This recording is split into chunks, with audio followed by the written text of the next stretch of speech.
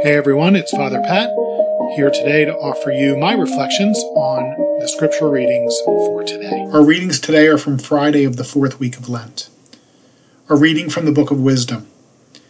The wicked said amongst themselves, thinking not right, let us beset the just one, because he is obnoxious to us. He sets himself against our doings, reproaches us for transgressions of the law, and charges us with violations of our training.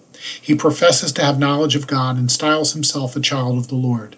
To us, he is the censure of our thoughts. Merely to see him is a hardship for us, because his life is not like that of others, and different are his ways. He judges us debased. He holds aloof from our paths, as from things impure. He calls blessed the destiny of the just, and boasts that God is his Father. Let us see whether his words be true. Let us find out what will happen to him. For if the just one be the Son of God, he will defend him and deliver him from the hand of his foes. With revilement and torture, let us put him to the test, that we may have proof of his gentleness and try his patience. Let us condemn him to a shameful death, for according to his own words, God will take care of him. These were their thoughts, but they erred, for their wickedness blinded them, and they knew not the hidden counsels of God. Neither did they count on a recompense of holiness, nor discern the innocent soul's reward. The word of the Lord. Thanks be to God. Our response: the Lord is close to the brokenhearted. The Lord is close to the brokenhearted. The Lord confronts the evildoers to destroy remembrance of them from the earth. When the just cry out, the Lord hears them, and from all their distress he rescues them. The Lord is close to the brokenhearted. The Lord is close to the brokenhearted, and those who are crushed in spirit he saves. Many are the troubles of the just man, but out of them all the Lord delivers him. The Lord is close to the brokenhearted.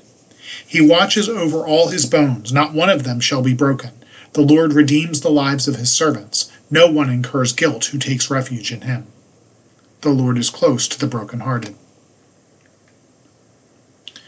The Lord be with you. A reading from the Holy Gospel according to John. Glory to you, O Lord. Jesus moved about within Galilee. He did not wish to travel in Judea because the Jews were trying to kill him, but the Jewish Feast of Tabernacles was near. But when his brothers had gone up to the feast, he himself also went up, not openly, but as it were in secret. Some of the inhabitants of Jerusalem said, "Is he not the one they are trying to kill? And look, he is speaking openly, and they say nothing to him. Could the authorities have realized that he is the Christ? But we know where he is from. When the Christ comes, no one will know where he is from." So Jesus cried out in the temple area as he was teaching, and he said, "You know me, and also know where I am from, yet I did not come on my own, but the one who sent me, whom you do not know, is true. I know him because I am from him, and he sent me." So they tried to arrest him, but no one laid a hand upon him because his hour had not yet come. The Gospel of the Lord. Praise to you, Lord Jesus Christ. Spring training baseball is kind of fun to watch. You get a look at some of your favorite players as they prepare for a long season ahead. But there are also a lot of guys on the field that you haven't heard of before, or that you've only seen on lists of prospects that could one day play on the big team. These guys have been told since they were old enough to hold a bat that they were naturals. They were the best on the Little League team, the best on their high school team, maybe even the best in their district or the state.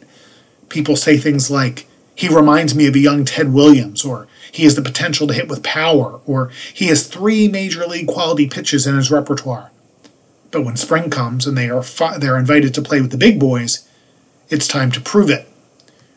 The voices in our first reading grumble about a person who is obnoxious for claiming to have knowledge of God and for challenging others to live holy lives. Their response to him is actually quite reasonable in a way. Prove it. You know God's mind? You're his chosen one because you live such a righteous life? Your faith is so strong? Well, let's see you prove it. If you are so pleasing to God, he'll save you from all the torture we can put you through. If you come out on top, maybe you will be a little bit more attentive. Not even the Son of God can skip spring training. You're going to be fully human? Well, you can expect humanity to push you to the limit. You're going to have to prove you're the Messiah, not by doing miracles, but by being faithful to the Father's will, even if you're persecuted. and by loving us even if we kill you. As disciples of Jesus, our very lives are like spring training, lasting 8 or 9 decades instead of 8 or 9 weeks. Some people are on a faster track, overachievers, I guess.